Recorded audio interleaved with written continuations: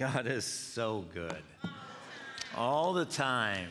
And we just need to ask him to help us have our eyes open to see his goodness everywhere, all the time, in everything. Amen? Amen.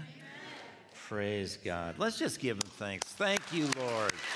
Thank you, Lord. We love you. We praise you. Well, you need to greet the folks around you, and you can be seated.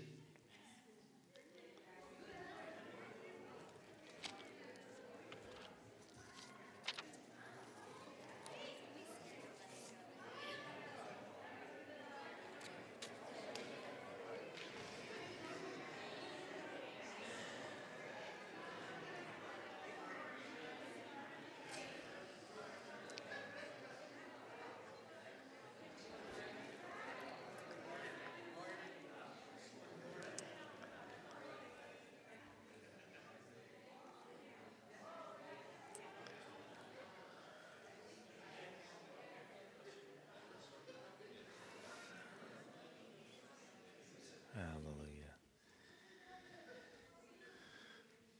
Well, on behalf of Pastor Gabe and myself and Judy and Debbie, we just want to thank you all for being so good to us. We are so grateful that God has allowed us the honor and the privilege and the blessing of being part of this body and what he's doing. And God is so good. I, too, was watching the message from here last Sunday, and have to say that, where is he? Where's Mark? Oh, there he is. Mark, you did a great job. God really used you. And we are truly blessed by all the different people that serve here that makes this place what it is. This is an amazing place, and I know I'm prejudiced and I'm biased, but I've always wanted to be a part of a church like this, and so thankful that Debbie and I are. I do have one question before we get started this morning. Were you driving when you were watching those things? I'm thinking, Jeremy's watching all these messages and he's driving. And the reason why I asked that is because my brother was with us this past week. He flew in from Houston, rented a U-Haul truck, and took a bunch of stuff that's been sitting in our house for quite a while back to his kids and to Houston. And I said, are you going to have any problems while you're driving? Are you going to get tired? He said, oh, no. He said, I'll put on a few movies. Now, my brother he and my wife are two of the smartest people I know. And I looked at him, I said, put on movies? Really? He said, yeah. I said, isn't that dangerous? No. I said, really? He said, I've watched these movies so many times, I don't have to watch them. I know what the scene is. I just listen to them. I said, man, why didn't you just tell me that in the first place? Because I'm getting concerned that I have to ride with you.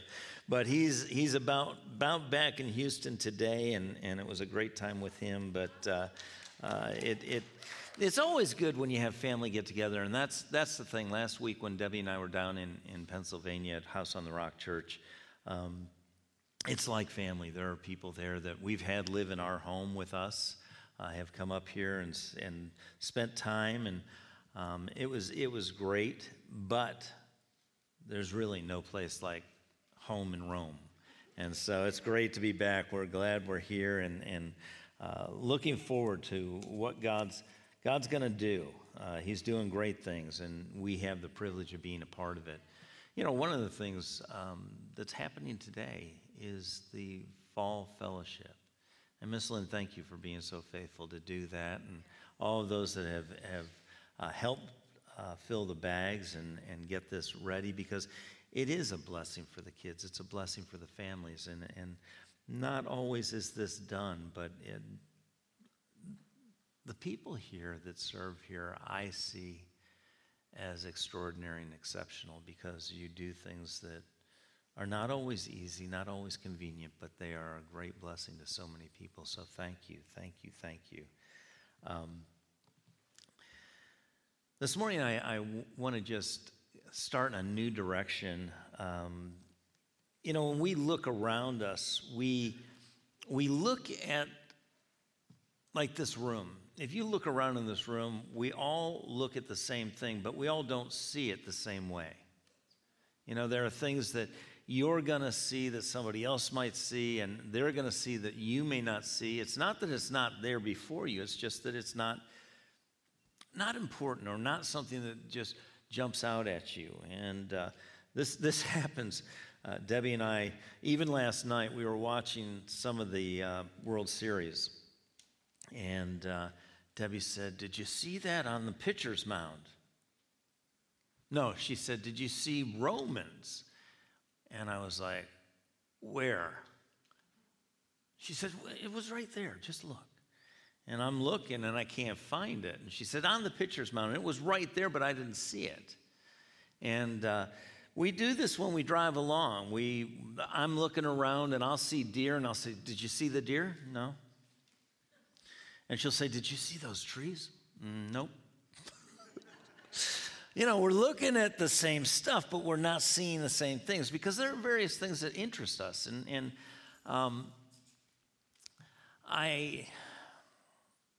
growing up, I had a real aversion to going to the dentist. Now, stay with me. This has a point. But I look forward to going. All right? I didn't want to go, but when I knew I was going, I looked forward to it, not because I was going to see the dentist, but it was something that was in the dentist's office. Waiting in the dentist's office he always had these magazines called Highlights. And I don't know if you've ever seen them, but I always look forward to seeing those. And as much as I was going to endure what I was going to endure after, I look forward to looking at these books because there was a portion in there where they had these pictures that you had to find the different pictures in the picture.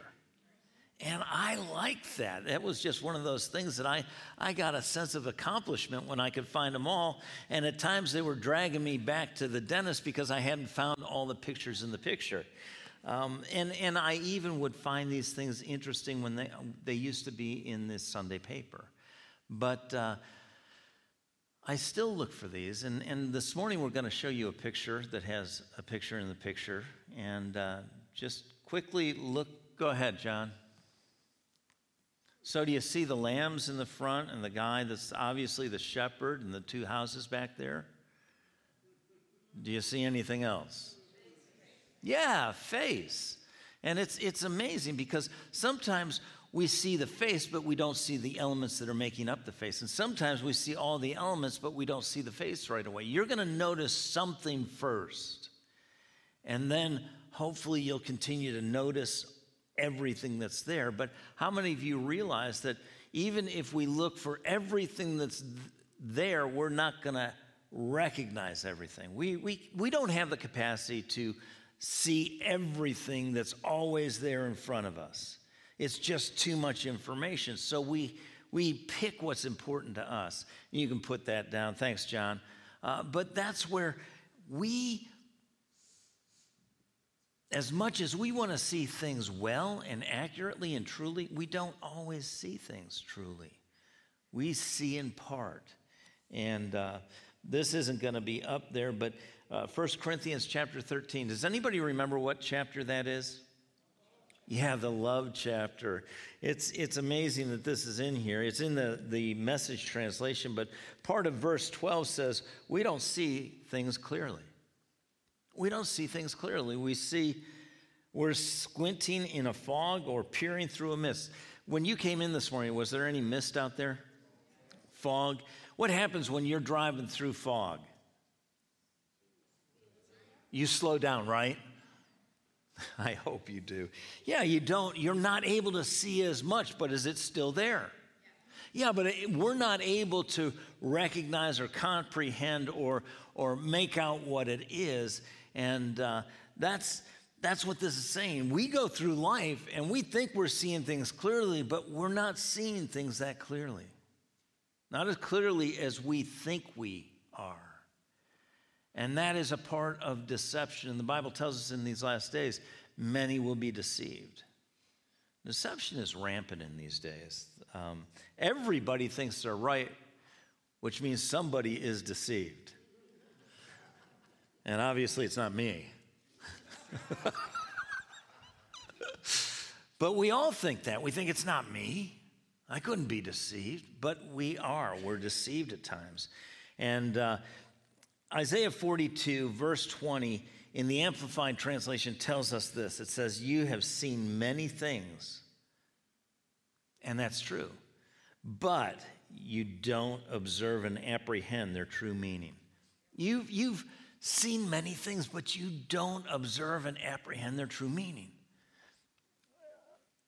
I would want to argue that, but I know that that's true. We see so many things, but we don't really recognize what we're seeing all the time. We take it in, but we don't process with all the clarity and all the truth that really would be helpful. The only one that sees everything clearly is who? Right. There's nothing hidden from him. He knows everything. He doesn't know just superficial things like the color of our jacket or our eyes. He knows what's going on in our heart. He doesn't just know what comes out of our mouth. He knows why it's coming out of our mouth. And that's where we're so limited. We're so finite, and God's so infinite.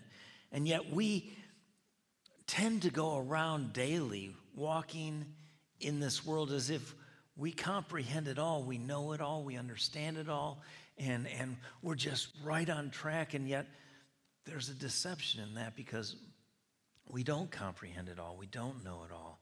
We're not always on track. You know, we have to make adjustments all the time to stay on track with God. And because he's the only one that sees everything the way it really is. He truly comprehends. He realizes everything plainly and clearly before him. We need his help. And this morning we're going to look at why it's so important to see things as they truly are. And the only way for that to happen is to get God's help. Because if we don't, we're going to miss the blessings and the benefits that God has for us. And it's happening all the time, and God wants us to be able to recognize and see the way he sees because he helps us. But before we go any further, let's just pray and invite God to speak to our hearts. Heavenly Father, we thank you for your presence here. God, you are so good. There's no place we can go that you're not there, and you've promised where two or more are gathered, you're there in their midst. So, Father, beyond what any of us think or sees or comprehends, you're here. And, Father, it's not just your presence. We need your participation. So we ask you to speak to our hearts and our minds, our circumstances, and reveal your truth that sets free, your word that illuminates and brings revelation that we can be transformed, your word that is life and health, that we could be healed. Father, we thank you for the work that you've begun, that you are faithful to complete. And so, Father, we ready ourselves to recognize the word that you're speaking to us. Not everything, but that specific thing that you're speaking to us today, that we can receive it and hide it in our heart, that we wouldn't sin, get off track with you. And we thank you, Father, for this. In Jesus' name, and everyone said. Amen. So we see that we don't observe these things and apprehend or comprehend their true meaning. And so in Luke chapter 4, verse 18, Jesus is in his own hometown. He's been invited to speak and in the synagogue. And they bring him up and they bring him to the scroll, and they open the scroll, and he begins to read, and he reads this prophecy, and here it is. It says, and Jesus is saying, the Spirit of the Lord is upon me because he's anointed me to preach the gospel to the poor. He has sent me to heal the brokenhearted, to proclaim liberty to the captives and recovery of sight to the blind, and set at liberty those who are oppressed. So this is what Jesus is saying. He's just reading it, but he says after this, and this day, this is fulfilled in your presence. And what he's saying is, this prophecy that was spoken hundreds of years before that prophesied of the Messiah, he said, I'm the one. I'm standing right in your midst. And they react to this, and they are amazed at how he's teaching and how he expounds the word. But then they say, isn't this Joseph's kid? So were they comprehending? Were they apprehending? Were they perceiving the person that was right before them? Well, this is Joseph's kid. Were they right? Yes. Were they wrong? Yes. Yeah, they were right and they were wrong. But they saw him as Joseph's kid so they could receive what Joseph's kid could do. And what did Joseph and what did he teach Jesus to do? He was a carpenter. So you need a chair or you need a table. Well, if you see Jesus as Joseph's son, Joseph's kid, then you can have what a carpenter can give. You think they'd miss out on a little bit if that's all they saw him as? They'd miss out on the majority. Because he was the Messiah. He was God in the flesh. And yet, they were amazed at how he taught, but all they could see was Joseph's son. And so they couldn't receive the blessing and benefit that was standing right before them. Not because he didn't want to be that blessing and benefit, they couldn't recognize it and receive it. And I want you to know today, that's standing in the way of a lot of things that are going on, a lot of things God wants to do in your life and in other people's lives and in this earth and this time. We're just not recognizing. We're not really observing. We're looking, but we're not seeing. And we need God to help us see the way he sees, or we're going to miss what he has prepared for us, to us, and through us. And so when it says he's here to do these things, he's anointed me to preach the gospel to the poor. Wow. He sent me to heal the brokenhearted, to proclaim liberty to the captives. Now, the gospel to the poor, who does the gospel need to go to? Everyone, that's right. And heal the brokenhearted. Who needs to be healed? Everyone. And then it says to proclaim liberty to the captives. Who needs to be set free? Everyone. But look at the next one. It says, and recovery of sight to the blind.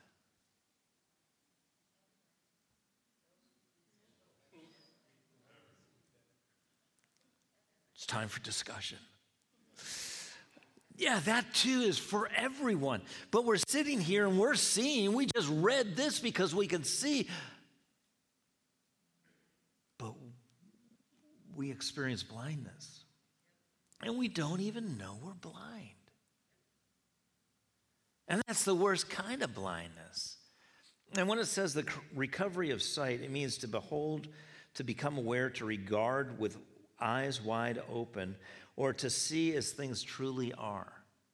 Not as we perceive them, but as they truly are.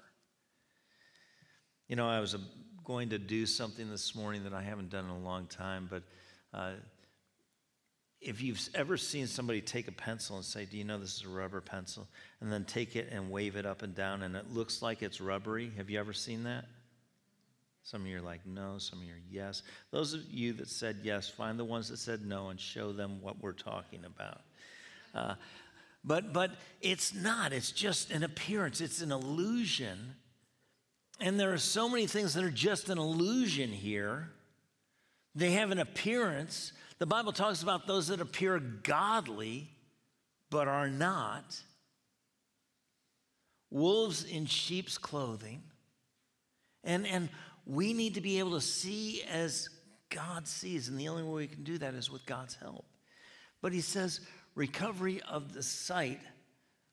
Recovery of the sight. We need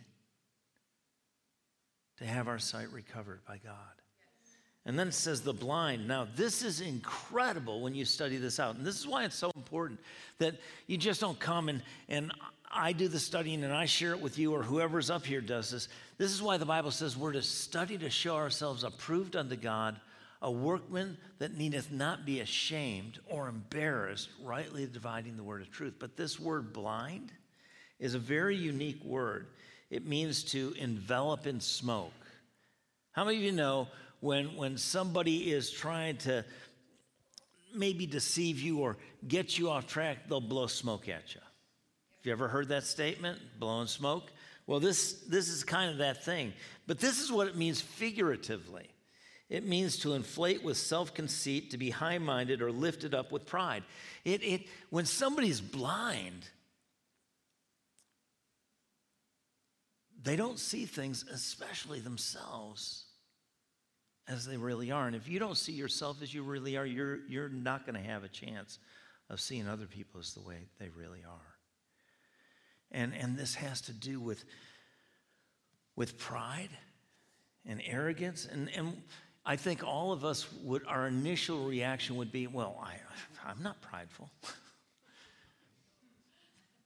Well, that's probably an indication you are. But why did Jesus come to recover the sight of the blind? Those that don't see things accurately because of this smoke that envelops them, this deception because of overinflation of our estimation of ourselves, and usually underinflation of the estimation of others. In 2 Corinthians, and this won't be up here, 2 Corinthians 4:4 tells us that Satan, the god of this world, the god of this age, has blinded the minds and eyes of the people of this world. Now, who's in this world? All of us.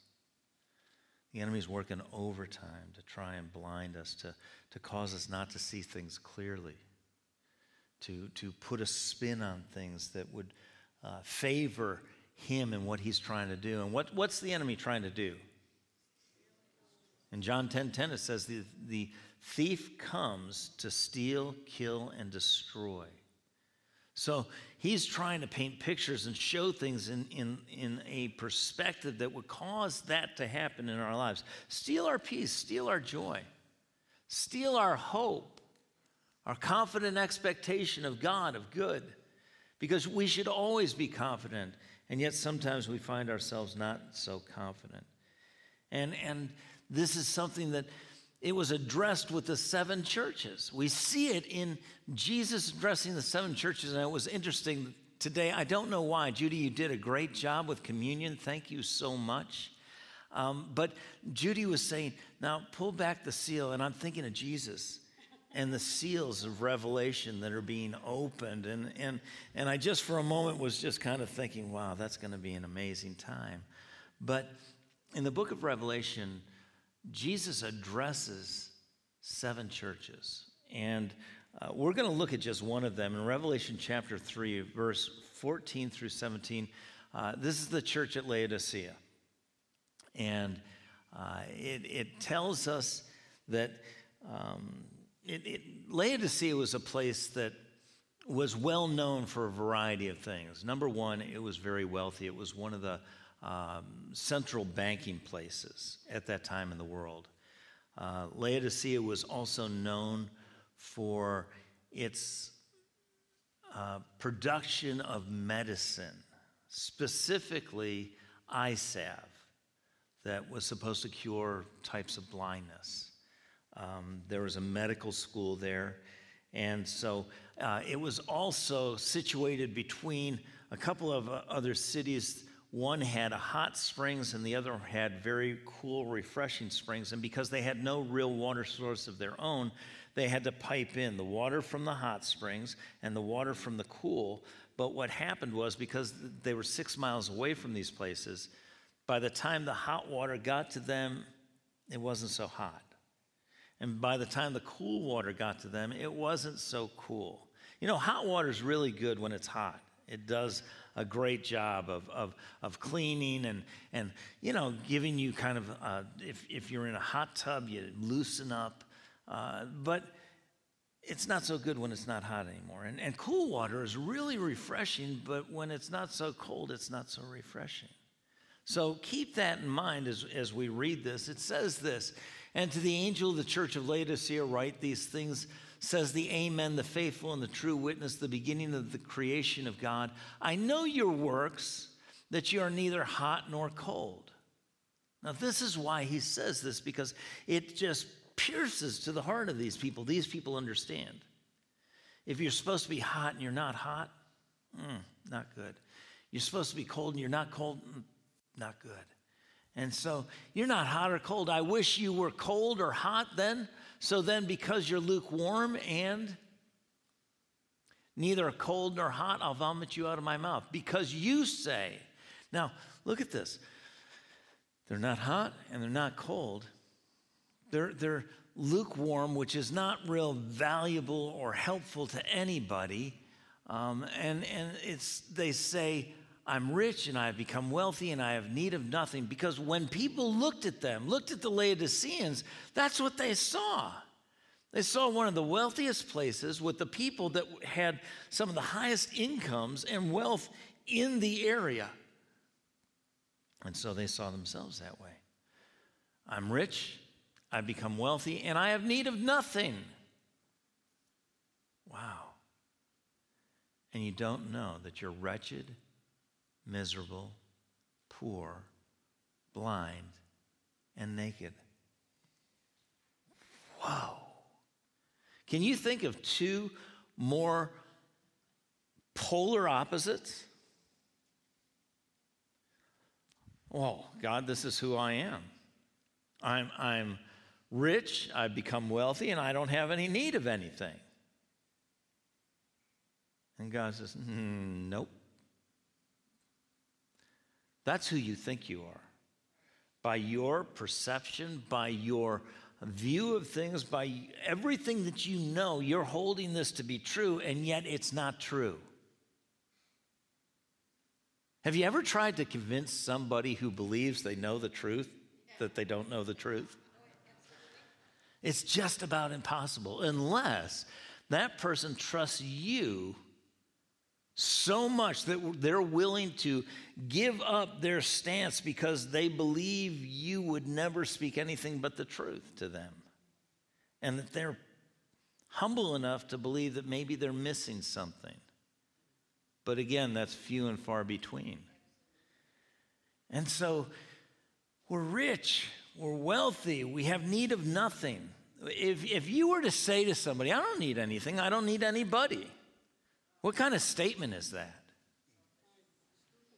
Is it prideful? Somewhat conceited? Isn't that what we found out that part of the definition of blindness is? These people were blind. And that's where the Lord says to them, no. As much as you think you have everything, you have need of nothing, you're wretched. You're miserable. You're poor. Now, were they miserable?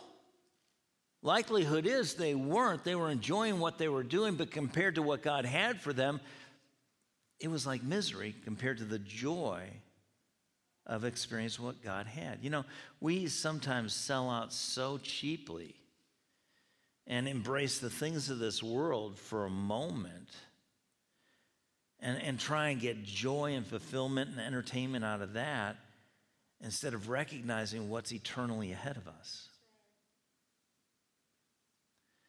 This is not home. This is not our home. There's something that's ahead that is far beyond anything we can comprehend, but God gives us glimpses in His Word about how amazing it is.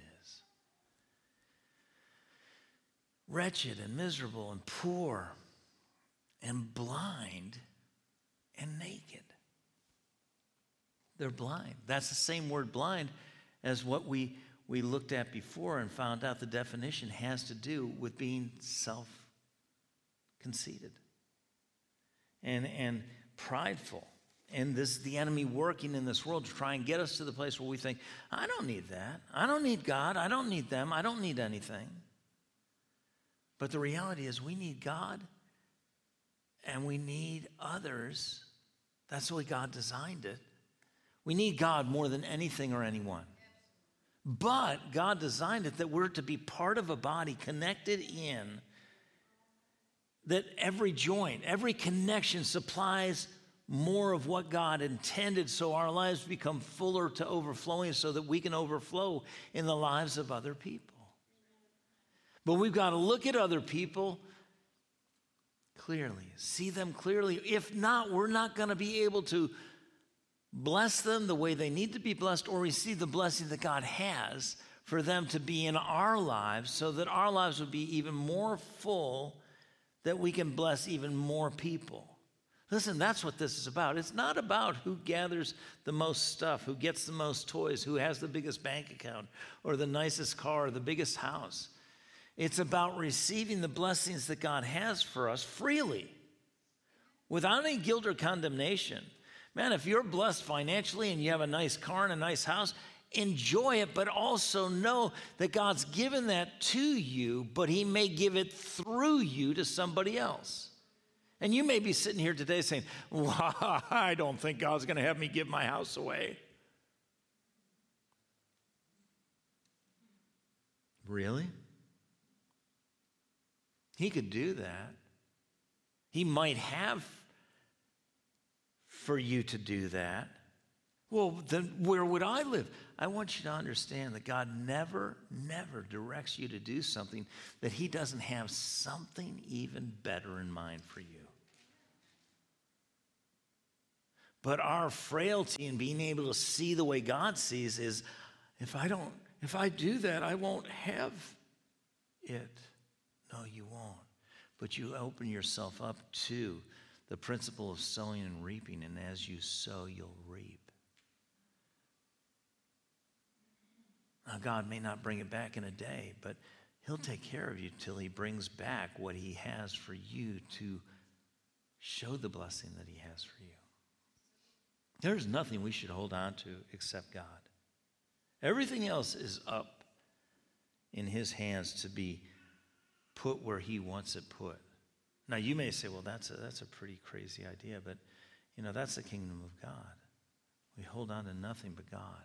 Everything else is subject to be directed by him, even our lives.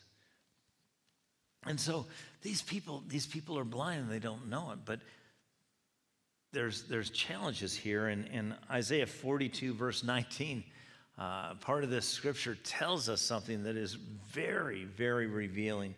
It says, who is blind as he who is perfect? There's nobody more blind than the person who thinks they're perfect. They can't even see themselves. And if they can't see themselves, if they're so deceived in that, they'll never be able to see anybody else as they really are. And God doesn't want us wallowing in self-pity or feeling, dealing with an inferiority complex. God has not made you inferior. Human beings are the pinnacle of God's creation. But human beings without God don't tend to do too well. But when we let God have his way, he causes our lives to be instruments that bring blessing and breakthroughs and all sorts of things to other people's lives who are stuck in that blindness. Ezekiel chapter 12, verse 1 and 2, another part of what causes us to be blind. It's not just our pride, but there's another thing that works in human beings that causes this blindness. And we think we're seeing. The Laodiceans were sure they were seeing, I'm rich and I'm wealthy and I don't need anything. And they were convinced of that. And God is telling them that's not the truth. You're not seeing truly.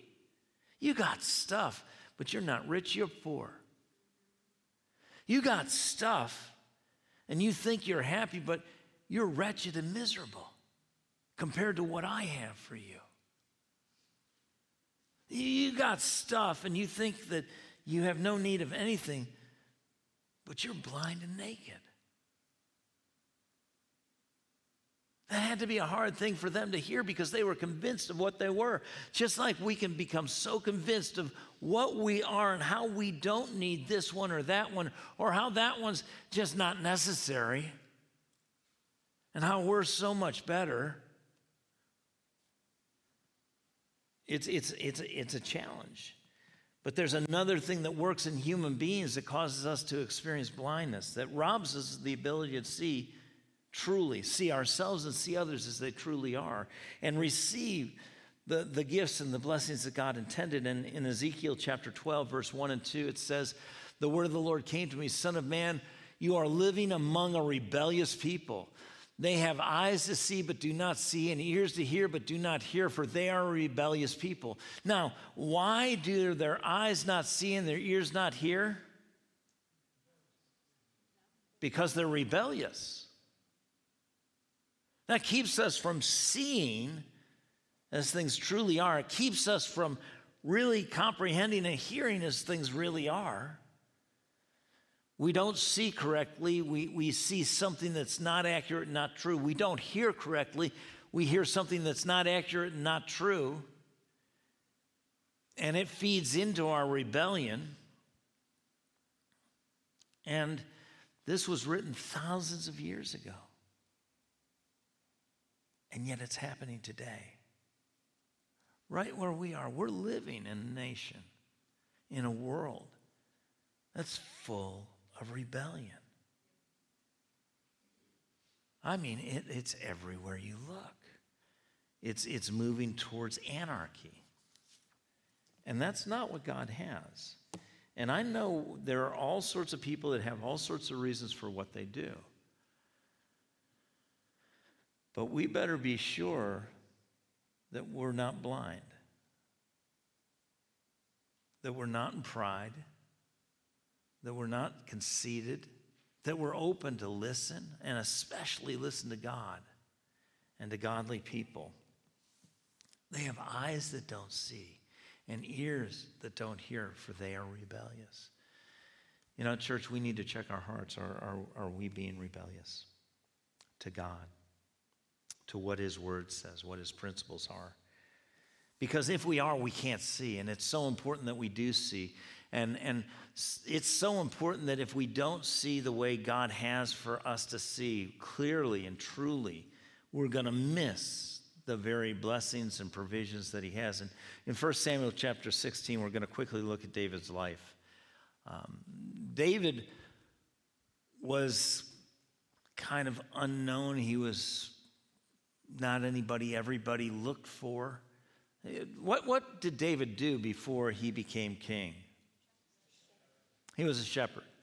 And he was a shepherd that was part of a big family. He was one of the youngest in this family. And so he was kind of the run of the litter. He wasn't big like Goliath, but he had a calling from God. And I want you to know you all have callings from God. And most of us are unaware of what we're called to. But it says, now the Lord said to Samuel, how long will you mourn for Saul, seeing I have rejected him from reigning over Israel? Fill your horn with oil and go. I'm sending you to Jesse the Bethlehemite, for I have provided myself a king among his sons. So this is what's happening. Saul has been rejected because he was disobedient. He was rebellious to God. And now God has to replace him, and he's got another king in mind.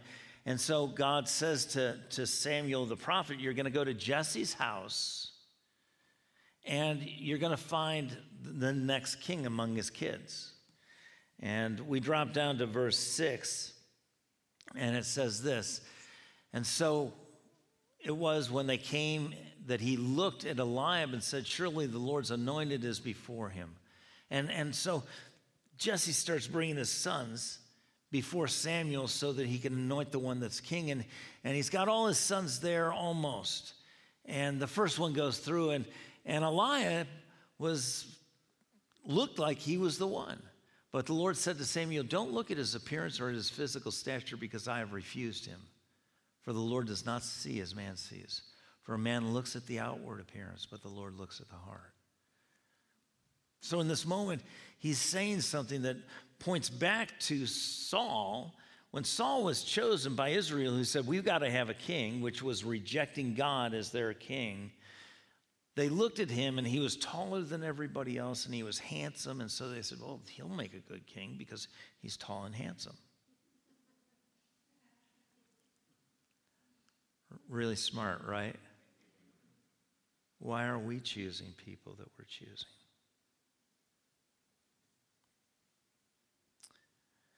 Are we choosing them because God's chosen them?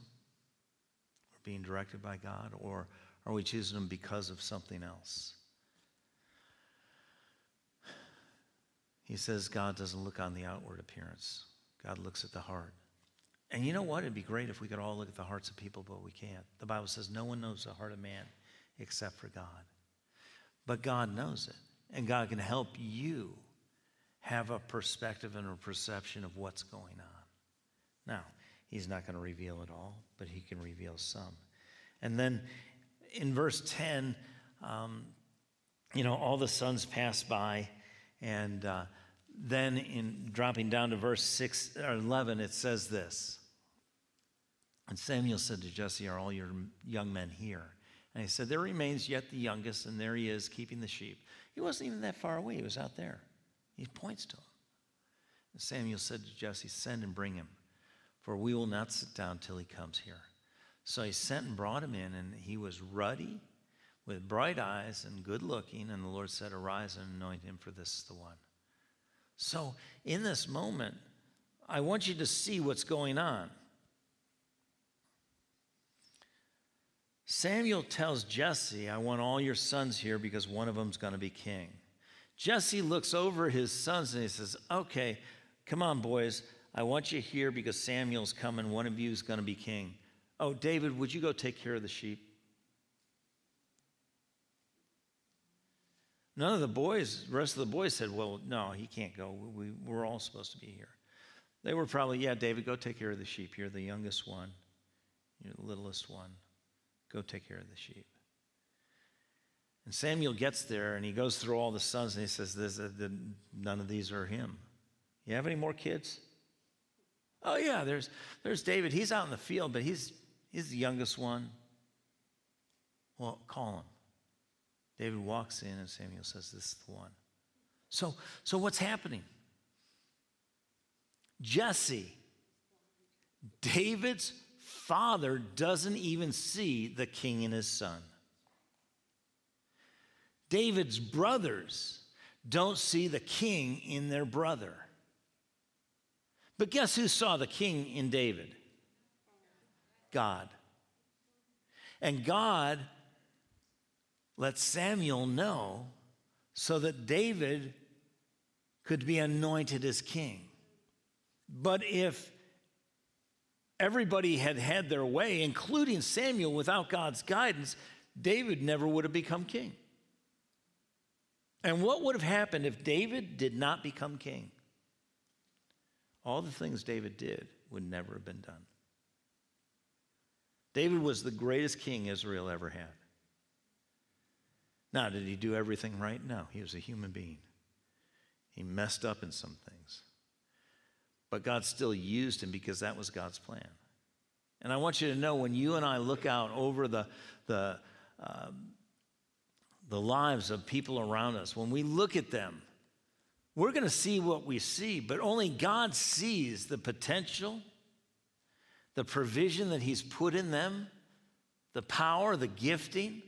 And I'm telling you right now, we're missing a lot of what God has set all around us because we're not seeing truly. And we need God's help to see each other. And if nothing else, one of the things we're seeing in our society is an absolute devaluing of human beings. That if you don't believe what I believe or agree with what I think, You're worthless.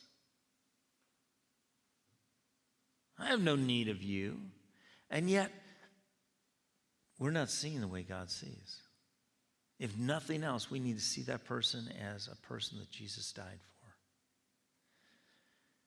And because God exchanged Jesus for every one of us, and Jesus is priceless, every one of us is priceless, and we need to see with God's eyes, truly see people as he does, because we don't know.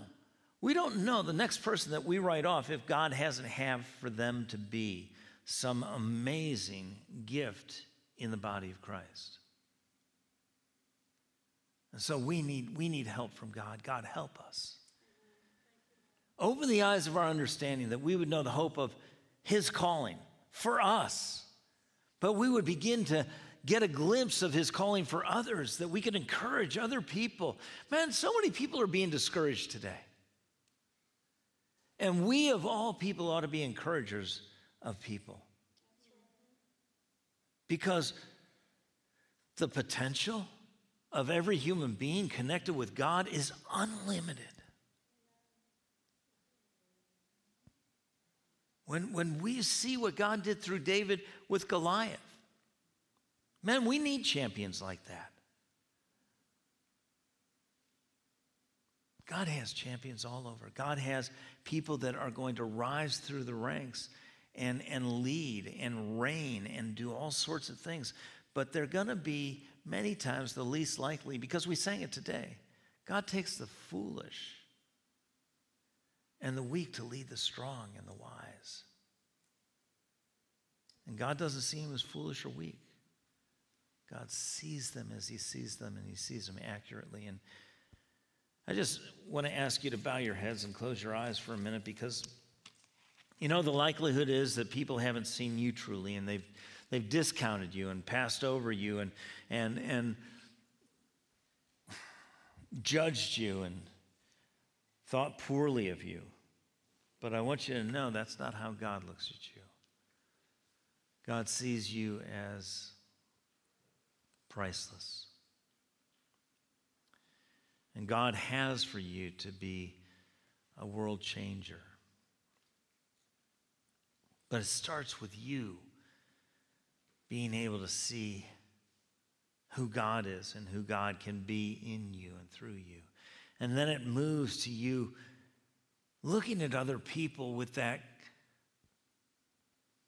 guidance from God to help you see the value they are and the potential they have, and be able to encourage them maybe in things they never thought, but God has for them to do. There's so much waste today. There's so many people warring today because the enemy knows to divide is to weaken and to cause destruction.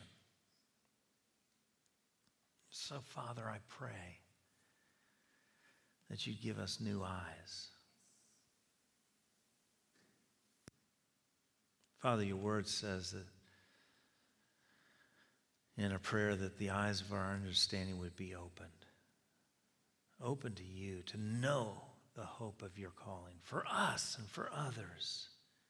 Not that we're going to tell people what to do, but we can encourage them to step out, to step into the things you have, to rely on you and trust in you and know that with you all things are possible. God, I pray right now for those that have been broken in heart, broken in spirit, that people have had discounted them or devalued them or just discouraged them. Father, I pray for you to heal their hearts, restore their hope, their joy and their peace. That, Father, in these days, as it's getting darker, more desperate and depraved, that, Father, we would truly be the light in the earth and the salt in the earth. And, Father, we would even see those that are opposing and attacking us. We'd see them with value as you see them. Even as Jesus looked from the cross and said, Father, forgive them, they don't know what they're doing. Father, we would, in spite of people, love people. Because you loved us when we were enemies of the cross. And so, Father, we thank you. We thank you for helping us to see where we haven't seen, removing the blindness. That, Father, we would be vessels in this earth as you would direct us to encourage and assist and lift up those that have been brought low. And we thank you, Father, for this. In Jesus' name, amen. You know, sometimes we make things very complex, but the Bible says this: those that call upon the name of the Lord will be saved. One of the things that happens in these days is we sometimes overwork things. And if you're here today and you have never, ever received the Lord, and the reality is Jesus died for you and paid the price for your sin on the cross. And it's important that you recognize that your eyes are open to see who he is and what he did. He is the Messiah, the Son of God. John the Baptist, his eyes were opened when he was baptized, and he said, there's Jesus. Behold, the Son of God, the Lamb of God that takes away the sin of the world. He wants to remove that sin from our lives and restore us to fellowship with the Father. And I'm just going to ask you to bow your heads real quickly once again. If you're here and you have never turned to Christ and trusted in Christ, today is that day. And if you have never done that, it's a brand new beginning. It is an end. The Bible says the power of sin is broken in our lives. No longer are we forced to do things. We can still choose to do them, but we're not forced. But then there begins this whole new and living way that we walk in, that we will learn all the days of our life here, preparing us for eternity. But if you have never asked Christ to come into your life and be Lord of your life, I want to pray with you today.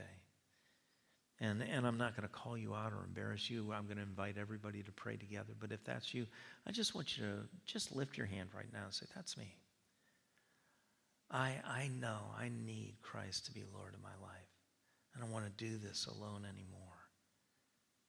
Then I trust everyone here has. And so with that, Father, I thank you that you remind us every day and affirm to us that you're with us and for us, and there's nothing that can stand against us. And as we walk out each day, we don't have to go through just things that bring us to our knees, but Father, we're in communion and contact with you all the time.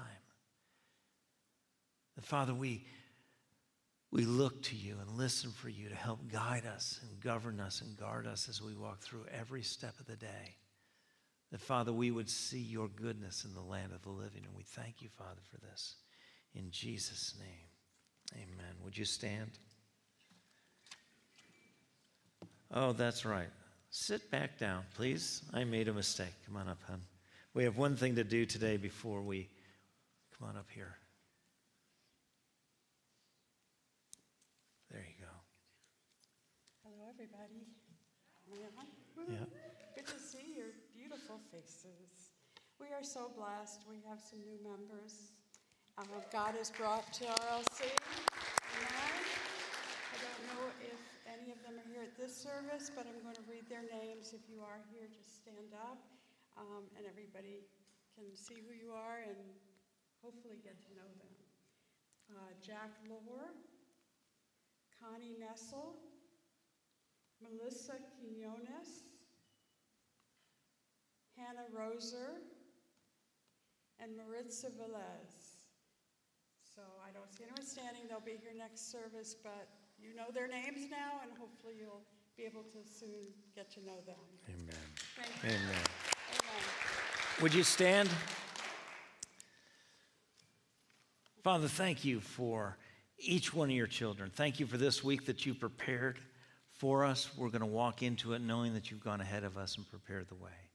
Father, we thank you for your blessing. Father, I thank you for your blessing on each and every one of your children, that you want their lives overflowing.